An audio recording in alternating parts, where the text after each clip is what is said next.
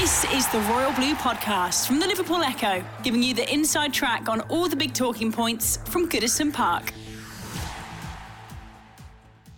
Hello everybody and welcome to the latest episode of the Royal Blue Podcast. I'm your host Conor O'Neill, joined today by Gav Buckland and Chris Beasley as we look back on Everton's 4-0 Premier League defeat to Aston Villa at Villa Park on Sunday afternoon. It was a difficult afternoon for Sean Dyche and his side as they slumped to a second consecutive Premier League defeat for the new season. Chris, we'll get right into it. You were at Villa Park on Sunday for the Echo alongside Joe Thomas. To say it was disappointing is an understatement. Yeah, I think you said, Conor, there, it was a tough day for the team. I think it was a tough day for a lot of people, wasn't it? Obviously, who connected with Everton. The thing about it was so very different, actually, than the defeat to Fulham 8 days previously.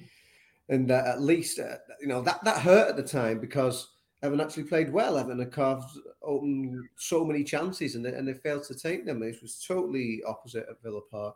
Very much second best. Villa were by far the superior side from the first minute. Everything that could go wrong did seem to go wrong, and then they were compounded by a series of individual errors and self-inflicted wounds as well. So, terrible day for everyone concerned, really. And obviously, just got to hope those injured players, Dominic Calvert-Lewin and Alex Iwobi, are back in the side, are back available for selection as soon as possible. Obviously, we're going to that Calvert-Lewin's long-awaited comeback. But yeah, an absolutely rotten afternoon, a very sobering one for Evertonians as well after the struggles of last season. There's hope that at least get off to a decent start this season, and it's not happened. The Blues currently rock bottom of the table. Gav, new season, new hope, new optimism. I think we all left Goodison Park last week a little bit disappointed, but upbeat, I think, after what we'd seen, certainly in the first half in terms of how Everton played. But unfortunately for everyone connected to Everton, this was history repeating itself as Everton's away day struggles and away day woes continued. Yeah. I mean, and the thing is, we'd ended last season decent on our travels, hadn't we? I think it was one defeat in 7 matches, wasn't it? We scored, 12 goals. Me and Matt Jones give a kiss of death for this because we both praised the away record of Sean Dyche last season. So maybe on Friday we give this the kiss of death before we even anyone on the team bus, should we say? Yeah.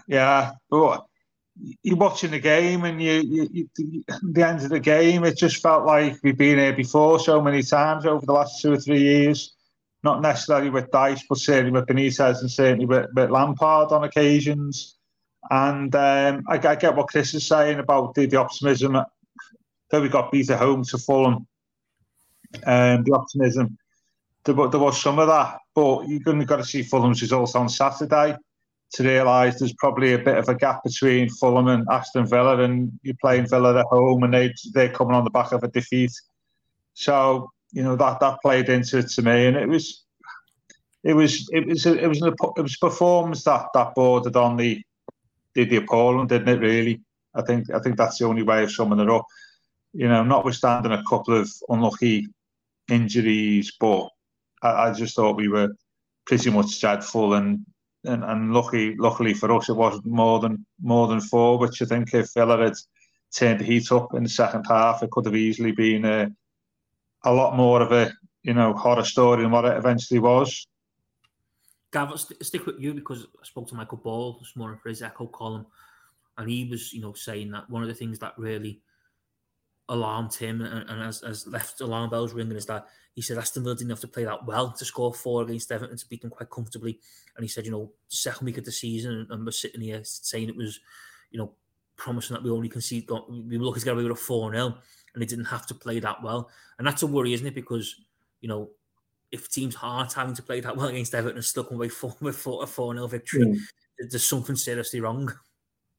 Well, yeah, you'd like to think that we'd play better as well. But I think the disappointing thing for me is Dyche, when he came in, and you've seen the coaching stuff he does, about defending the V and so on, is we just didn't do that yesterday, did we? Our 2 central defenders were both dreadful. I mean, Michael Keane was at fault for, 2 of the goals at least, and didn't sack Watkins back for the second. Tarkowski out of position possibly for the first. And I think that the midfield, spoken about this before many times on the pod, is we don't have a holding midfielder. And clever teams and clever players that Villa have got in the middle of the park will take advantage of that and find spaces. And you saw that in abundance yesterday, Connor. And that's the thing for me. I'll take from that is we were found out because we haven't got a number 6 as much as we might bemoan the central defenders, and neither Onana and Gana Gay are a 6. In the way I always say this, don't I? That Fabian Delph was a 6. He knew how to sniff out danger and take up the right positions. And when he picked up the ball from the central defenders, he could play on a half turn. We've got nobody like that at all. And against better teams, you'll be found out when your centre mid gets stretched because you don't sense danger enough, and that happened on a number of occasions yesterday. I think what was really alarming as well from a midfield perspective was there was times where Everton had one extra player in there because they played with 2 at times, and Everton had 3, and they still couldn't get near Aston Villa, which is, you've got one more person, you still can't get near them to shut off the danger and sniff out any potential attacks. You can have 10 in there, but they're taking the wrong positions and they don't understand the role they play. And then it doesn't matter how many you've got there, when the other, whoever you're facing knows what they're doing, what they're expected to do. And the midfield balance, as said 12 months ago, is not right, is it? We'll be muddling through with no 6. I don't think we've got an 8 either. And as we saw yesterday with the Corday in a 10 role, he's not a natural number 10, is he? And, that was, apart from the central defence, that was the concern for me yesterday. And also as well, we couldn't really change in the middle of the park, could we really? One young lad on the bench. Yeah, that was the other issue. So yes, it was a sobering defeat, which hopefully we can get out of our system on Saturday. But it did show our flaws up, didn't it? Really, Chris, we will come on to individuals and plays and stuff like that shortly. But I just want to touch on Sean Dyche because obviously in the past, Everton's players had a lot of criticism labelled at them, and sometimes it's been completely justified with some of the performances that we've seen. But yesterday, I know social media is not the best place at times to make a judgment from, but there seemed a lot of kind of points of criticism with Sean Dyche for the way he set the team up, and one person in particular I seen question what Everton have actually been doing in training, because the way they were set up was just so kind of lobs all over the place. Are you surprised at how bad Everton were shape-wise and how poor they defended? Because under Sean Dyche, we had this assumption that Everton might not be great to watch from an attacking point of view, and obviously the lack of forwards options in the final third played a part in that. But defensively, they look so vulnerable, and it's something that you thought that he would address. And Everton, certainly this season after a full pre-season, will be much more solid defensively. Even last week, Fulham, didn't have a lot of chances, but they had 3 chances in which Pickford makes a great save. They hit the post and score. Yeah. So they are vulnerable defensively. Yeah. Like you say, as Priest did on me analysis, is the one thing that you expect for a Sean Dyche team. You won't have a soft centre, Yeah, it might not be free-flowing football all the time, but they're organised. There's a methodology behind it all, set up in the right ways. So much about what his training sessions are based on and stuff. It's all about the shape of the team and where everyone should be positionally wise. But yeah, playing that high line against the pace that Aston Villa have got in there, and the trickery, the cleverness of their attacking players, it's just they're hung out to dry, really. And the manager obviously has to take his fair amount of culpability in terms of it's him who sets them up like that. And like I said, it's very un-Sean Dyche-like. Whether he is, I think the first day he came into the job, he said he was a Marmite manager. He's somebody who people tend to love or hate at extreme. There's no sort of in the middle with him. But for better or for worse, there are certain things that you expect from his teams, and then to be so wild defensively like that isn't one of those traits. And yeah, it was concerning. And again, it also further up the pitch, it's who he's got available and stuff like that. But James Garner starting in the wide role, obviously moved into the middle after those enforced changes. But yeah, I mean, I was down interviewing a player after the game, but Joe Thomas was in the pre-match press conference, and maybe in a sort of a reverse psychology or whatever, it was Dyche's job also as a manager to sort of portray that level-headedness and keep things in perspective, whereas the rest of us, whether they be fans or journalists alike, maybe have a bit more emotional concern in things. But apparently the manager's approach was to sort of make light of things, not to say that it didn't matter, but he was trying to at least put a brave face on to the way things were and sort of keep that level head, like I guess he had to do throughout a relegation battle last season. But yeah, the alarm bells will certainly be ringing after that one. And there's a lot of concern right now because, unfortunately, with the position Everton are in, it's come back off the worst club points total in the club's history, that losing to Aston Villa, as much as we don't like it, is not necessarily a disgrace. It's not the make or break result for Everton's season, but it's the manner in which they lost. Like we say, the fact that could have actually been a lot more. That's why we're all so concerned today. That's the real disappointing thing, Gav, isn't it? Because we can all accept watching Everton be beaten by better teams. You know, you look back of when Man City come to Goodison towards the back end of the season, and Gundogan was just simply unplayable that day, and you were mesmerised a little bit by the performance he put in. And you can almost accept that when better teams just show their quality. But on Sunday, there seems to be a real lack of heart, desire, and almost application in how Everton present themselves, and that's what really hurts, isn't it? Because they should be the bare minimum principles like you see week in, week out, no matter who you're up against or who you're playing. Yeah, lack of leadership, isn't it, as well? Kind of thinking for the fourth goal, I've watched it a couple of times. Why does Ashley Young have to throw the ball that far? Well, why is he putting it back into play as well is the other thing, Yeah, but nobody wants the ball there, do they? Yeah. Nobody's showing for the ball for him. What wants to get near to him to get the ball? They're all hiding, and that was something that I took from that. But yeah, you'd expect first away game of the season. You'd expect more, wouldn't you, in terms of heart and desire and organisation than what you saw yesterday, and that's the worrying thing. And I think the other thing I took from yesterday was something I said last time I was on the pod is the age ranges of the players is not ideal, isn't it? Where we've got like a core of young players and a core of old players, and we haven't got a lot in between of players at the peak. And yesterday we found out a little bit where we had Patterson and Garner on the right, are both in their early 20s, with very little experience in real terms. Then you've got on the other flank got Ashley Young, who's 38. You've got a central midfield, one is what's Garner again out 34. Something like 35, is it something like that? And Arna's 22. There's, you've got two 30-odd-year-old centre halves. There's not natural ages for partnerships there, is there? And working together. And you've got a very inexperienced right flank of which one of the players not playing his best role. And, the better teams will just take advantage of that. And Patterson was poor yesterday.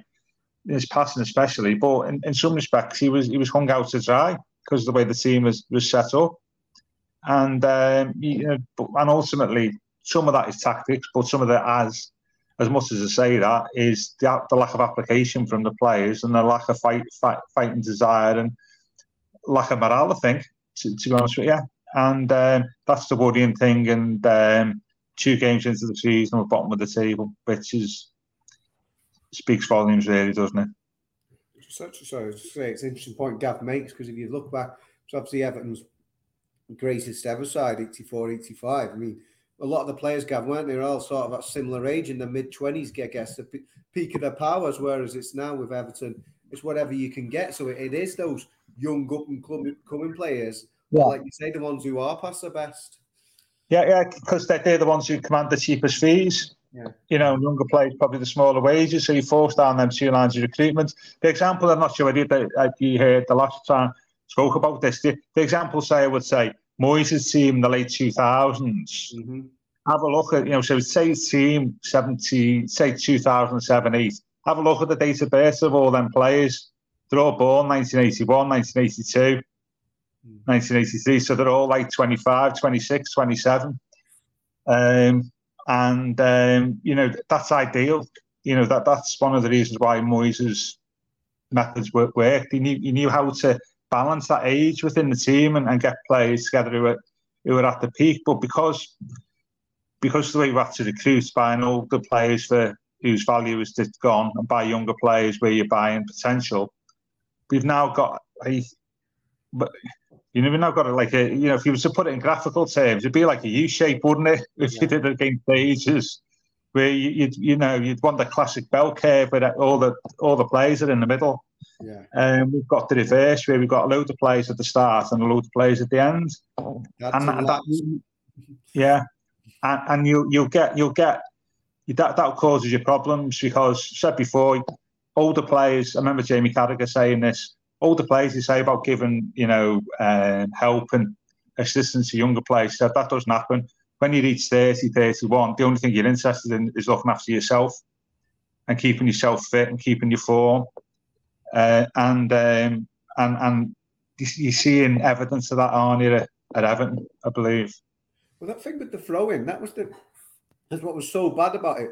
I was saying to Connor before, with Ashley Young comes in, the oldest outfield debutant in Everton's history last weekend, 38 years of age. Of course, despite him being ultra fit for his age, and that's why he's still playing in the Premier League at that advanced age, you can't expect him to be chucking his guts out, going up and down the wing for 90 minutes. That's not what you expect him. What you do expect from him was to have football intelligence and have that nous to make the correct decisions. That was like a rookie mistake, the way that throw-in went in. Yeah. It's not. Who's the fella that swam there years ago? Was it Dave Chandler, the long throw? Yeah. He could throw the ball half the length of the pitch, couldn't he, from a throw-in?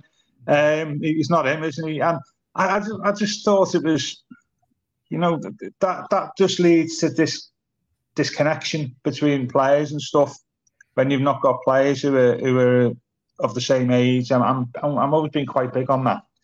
I think you saw evidence of that where we had inexperience in certain areas of the pitch and, inexperience in centre mid combined with somebody who's past the best as a player is a very, very, very, very worrying combination for me.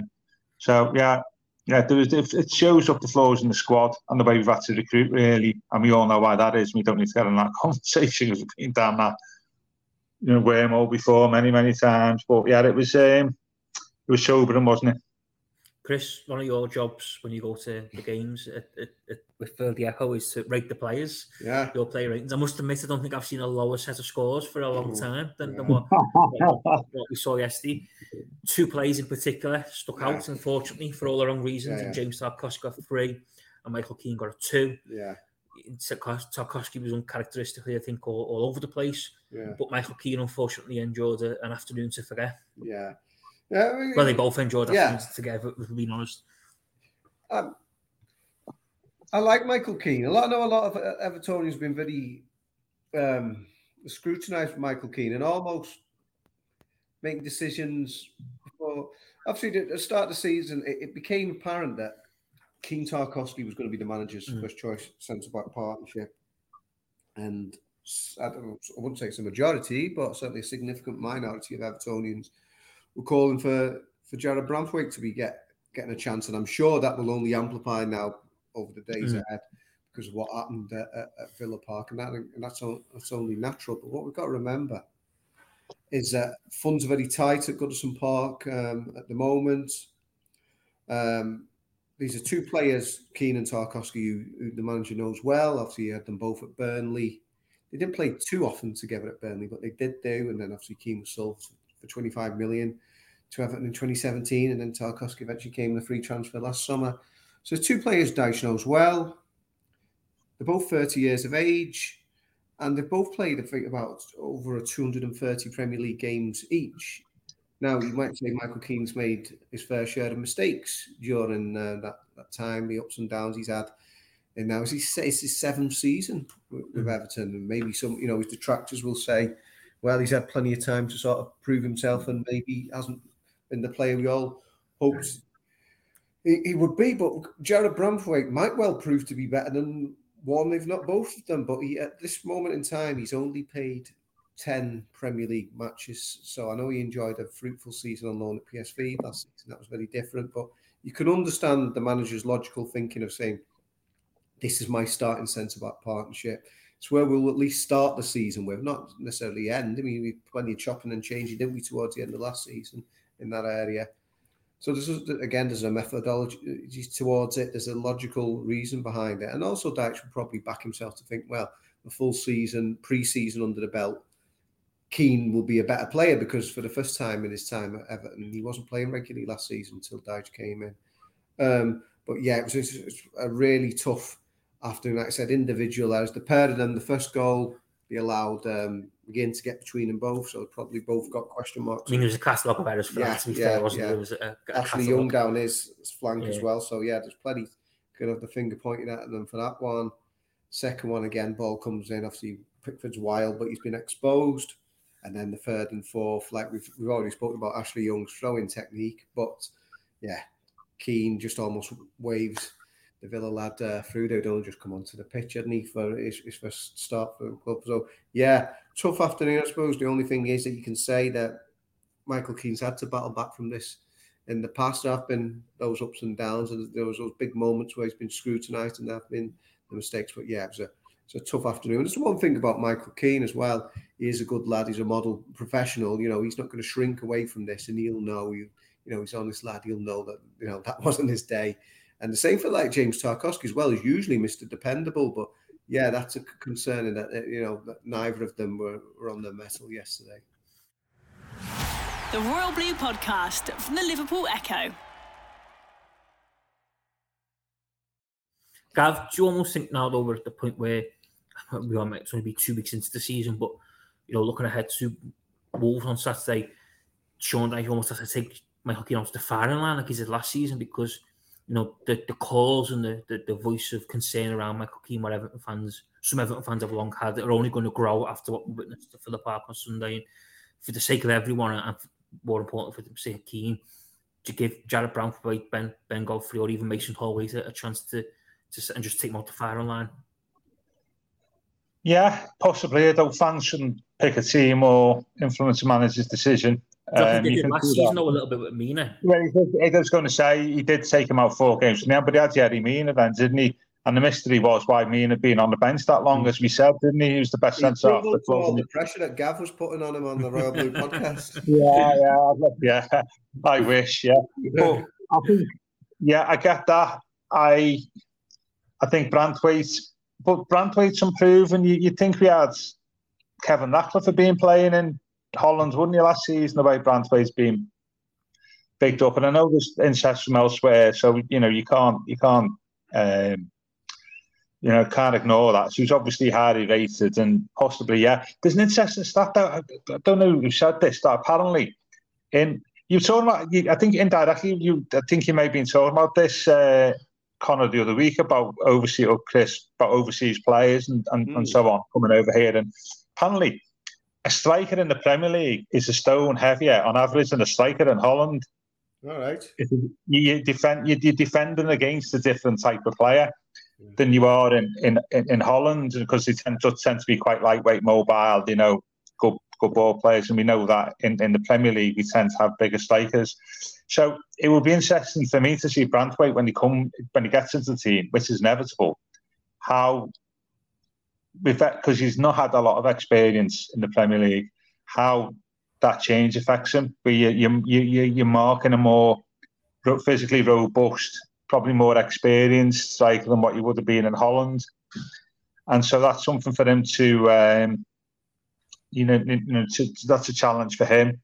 But in answer to your question, I suspect that Branthwaite will play hopefully on Saturday, because Keane was just, as I say, it was a fault of the second goal, wasn't he? That was terrible decision made by Pickford.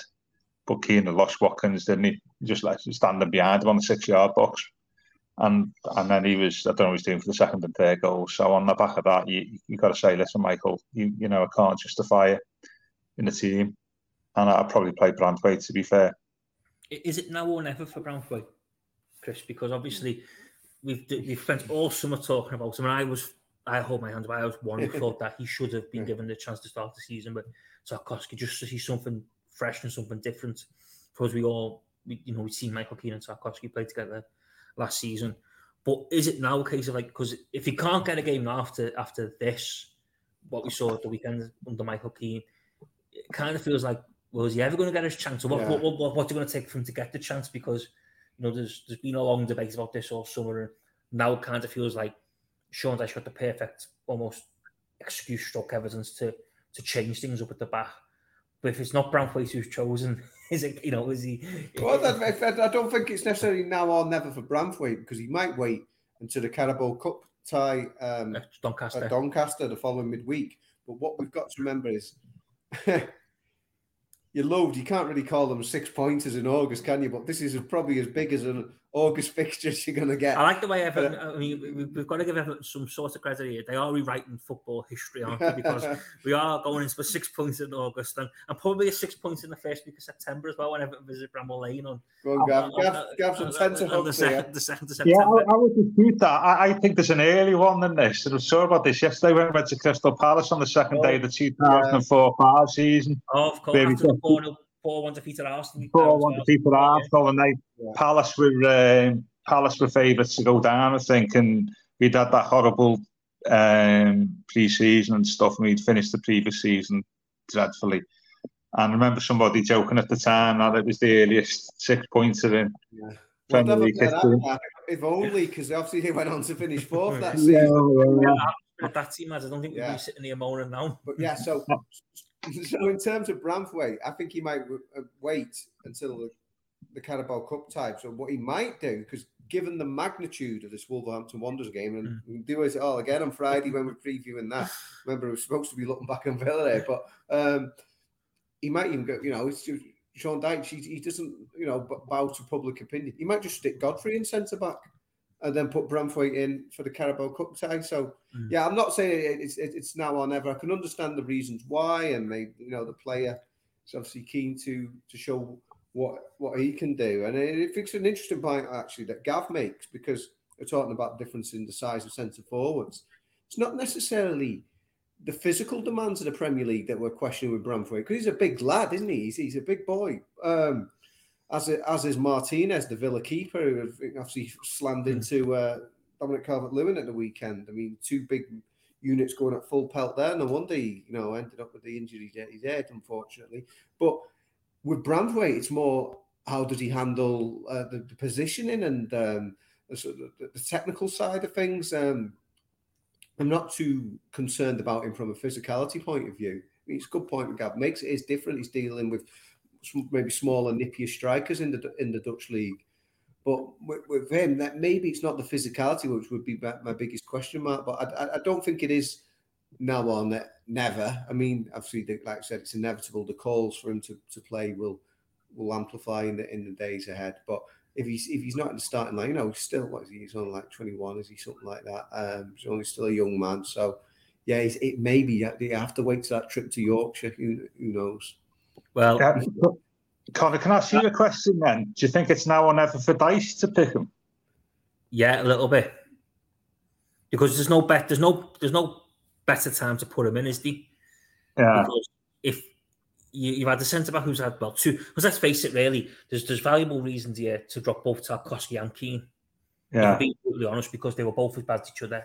It's just that Michael Keane's obviously had a lot more tough afternoons at the office over the last 18 months than James Tarkowski has. Tarkowski's now standing skipper as well. Well, of course, yeah.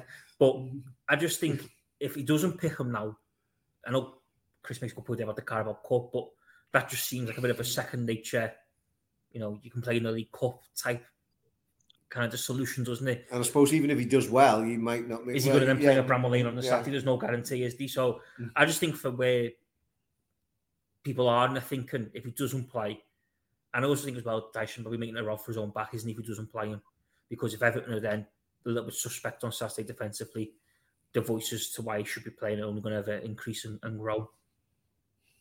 Yeah, I think he's. I mean, we'll talk about that on Friday, but it's a big decision for Dyche, isn't it? Really, this. I think. Well, we will talk about. But he's got a few big decisions to make, hasn't he? Really, after how bad yesterday is. But Chris, one man was back yesterday. Yeah. We've been speaking about him a lot. Even though he hasn't been playing much, he's been the name on most people's lips. Dominic Calvert-Lewin. Yeah. Unfortunately, his afternoon lasted just over 30 minutes at Villa Park after he was taken off. It was suspected, we think, broken cheekbone around after, like he's alluded to earlier, running into Emi Martinez as he attempted to, get on the end of a cross. Talk about not being able to catch a break. Yeah, that was the great irony of it all. Obviously, the question marks about Dominic Calvert-Lewin have all surrounded a supposed appetite or lack of it. Is he feeling things that aren't there? Is he perhaps not pushing himself, knowing his body as well as he should do? And then he gets injured, Dave Hickson style, throwing himself a big goalkeeper as the cross came in from Decore. So it's like the ultimate irony, isn't it? He's putting his body on the line for the cause there, flinging himself in gung-ho fashion. I mean, it was unfortunate. It was just 50-50. And like I said, I was in the ground at the time, and DCL didn't look particularly enamoured with Martinez afterwards. But, it wasn't... I don't think either of them were reckless. They were just brave, and they were both just going for that same cross that came into the box. So, yeah, it's unfortunate. It's really unfortunate that, he's picked up an injury so soon again. But it's because he's been fully committed and he's been putting his body on the line. And it's not an injury, the normal sort of injury. It's not like his hamstring's gone again. Yeah. So I'm just hoping, I don't know whether it's one of those like Phantom of the Opera style masks or like that Paul Gascoigne used to wear. And hopefully you can get him back on there, possibly playing with that. I don't know. Does it? We'll find out in the days to come. Just whether it is going to mean another spell on the sidelines, or whether he is able to play again with some sort of protective equipment. But yeah, it's whatever nature the injury was. I mean, it's desperately unfortunate, isn't it? That he's long away to come back. Didn't play since the last time Everton were in the West Midlands. Obviously, Wolves' last away game of last season. That was when he got injured. To come back and get that injury so early on, but the only saving grace is that hopefully with the different nature of the injury, that hopefully he might be able to come back soon. I don't know. Like I said, time will tell in that respect. The Royal Blue Podcast from the Liverpool Echo. I think that was the most disappointing thing, Gav, wasn't it? Was the nature of the injury and how it occurred, and basically he threw himself towards the ball and comes off, second best, and that's it. His afternoon's over, and like Chris says there, we don't know how long he could be out for with the nature of the injury and stuff like that. But it's that feeling, wasn't it? If it doesn't rain, it pours. Yeah, absolutely. And it was. I mean, I'm not. As you know, I think we overplayed it. How important Calvert-Lewin is to Everton, but he is obviously an important part of our first team, and to lose him that earlier on when he's just come back, I think it's dreadful look, isn't it? Really, it's not great. You might possibly question whether he's actually the challenge should have gone in for, but I don't know. But yeah, it's not great for the player, and it's not great for us because we're going to reopen the old striker, the old striker position, aren't we? Really, because we ended up having to switch loads of things around, didn't we, by the start of the second half as a consequence? And disrupted like the whole team, didn't it? Essentially, in the end, it's just I mean, the only thing I'd say is I think one of the few shining lights, I thought Dan Zuma did quite well in the circumstances when he came on. Sometimes it's difficult, isn't it, when you're a sub and you think you're going to get 20 minutes, you end up coming on after, I don't know what it was, 30 minutes, was it? I don't know. So I thought give him a longer than expected opportunity to get some game time, and I thought he was okay. He was probably, dare I say, our best player or thereabouts, against a very low bar, obviously. But Calvert-Lewin, dreadful look that, to be honest with you. And you've got to wish him a speedy recovery. Was there any concussion involved? Was there with Calvert-Lewin? No, it wasn't concussion. It was only once the swelling got so bad it was affecting his vision. He just had to obviously go straight off. But so he's going to be. We'll just have to wait and see. But when you talk about psychology, Chris, about players, that doesn't help, does it? No, quite. Yeah. Like I said, he that's what he was silencing those doubters in that respect, wasn't he? I mean, like I said, perhaps he didn't need to go for that challenge, and if it had been somebody else, maybe they wouldn't have done. Maybe was he too eager? Was he too keen to sort of silence those doubters and show, I know, I'll fling myself into this one? But yeah. So sometimes that goes by your experience of being a striker, doesn't it? Because DCL is like a sort of converted striker, hasn't he? He's played, what was he, famously right wing back by Koeman and scored on the right wing. So he's not really a natural striker. And I can think possibly if you're a natural striker, you know probably a bit more about what challenges to go in for and what when not to go in. And perhaps that played into it a little bit yesterday. But yeah, either way, it was just typified the afternoon, and I can only say we can wish him well, and hopefully he's back on the pitch soon. Chris, there was one name that's been on the lips of Evertonians over the weekend, moving away from Aston Villa now. Che Adams. Everton had a bid rejected for Southampton forward over the weekend. There's reports that Everton are still working hard to get a deal done for the Scotland international. Obviously, both of you lads were on Friday's pod when we discussed this. So, what are your thoughts on Che Adams? I think given the market Everton are operating, and he does seem, an obvious solution. He seems a proven option, because it's finding that balance, isn't it, between got a young lad there. They've obviously spent the only amount of money they've spent this summer in Yusuf Chamiti, but then Dyche is saying he's not ready. He's no sort of expectations at all on him at this stage, despite paying the. He made the trip, but was in the squad, wasn't he, on Sunday? Yeah. So you've got him, got Neil Maupay, who's proven, but has 1 goal in 30 now, 1 in 31 actually after yesterday. Dominic Calvert-Lewin, who's obviously the first choice, but has played fewer than half the matches in the last 2 seasons. Went off again early there. Then Danjuma, who Gav said was actually the best of a bad bunch, but is he more of a winger? He can play centre forward, but probably better coming in off the wing. So you've somehow got to find somebody, you need an extra body in there, but can sort of bridge the gap between all those different options. But no open checkbook, by the way. So no big money.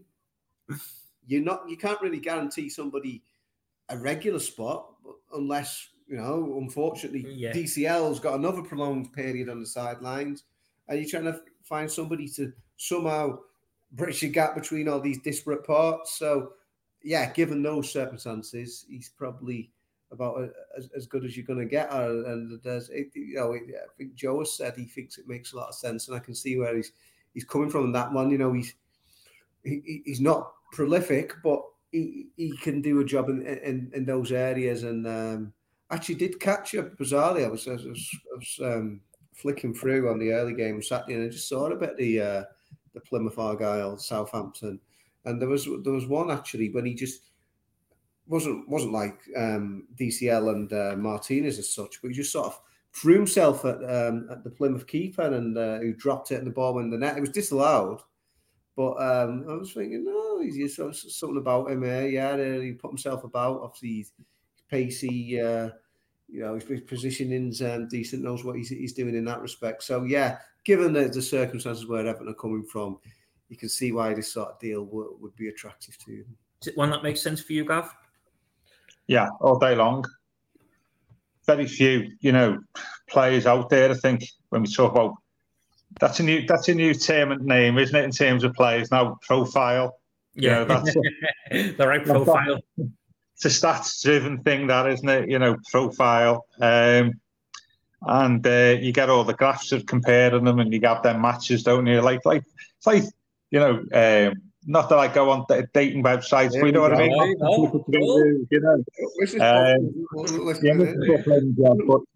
But that's what effectively do these days. Do people together who are like, and Che Adams, I think, ticks a lot of the boxes of Calvert-Lewin, and so makes a lot of sense for me. He's plays in the Premier League. He's not going to be prolific, but I think it's just important for us, as people say, that it's somebody who can fit into our Dyche style of play, really. So, not a problem with Che Adams if we can get it done. As well, they'll make a nice after missing out on Mark Walters all those years ago. How about that? Yeah. Yeah, Mark Walters. Yeah, nearly came here in '87 from Rangers. Yeah, it was. I didn't know that till I found out last week. I think he'd be the first person we've had with Everton in the name. I think Brazilian Everton was linked, wasn't he? And he never came. Yeah. But he's been now, isn't he?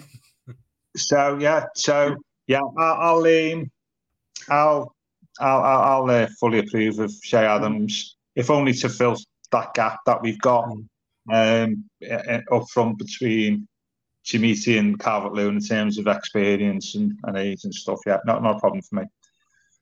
Right, gents, I think we will leave things there. I think we've chewed the fat enough over all things Everton and Aston Villa.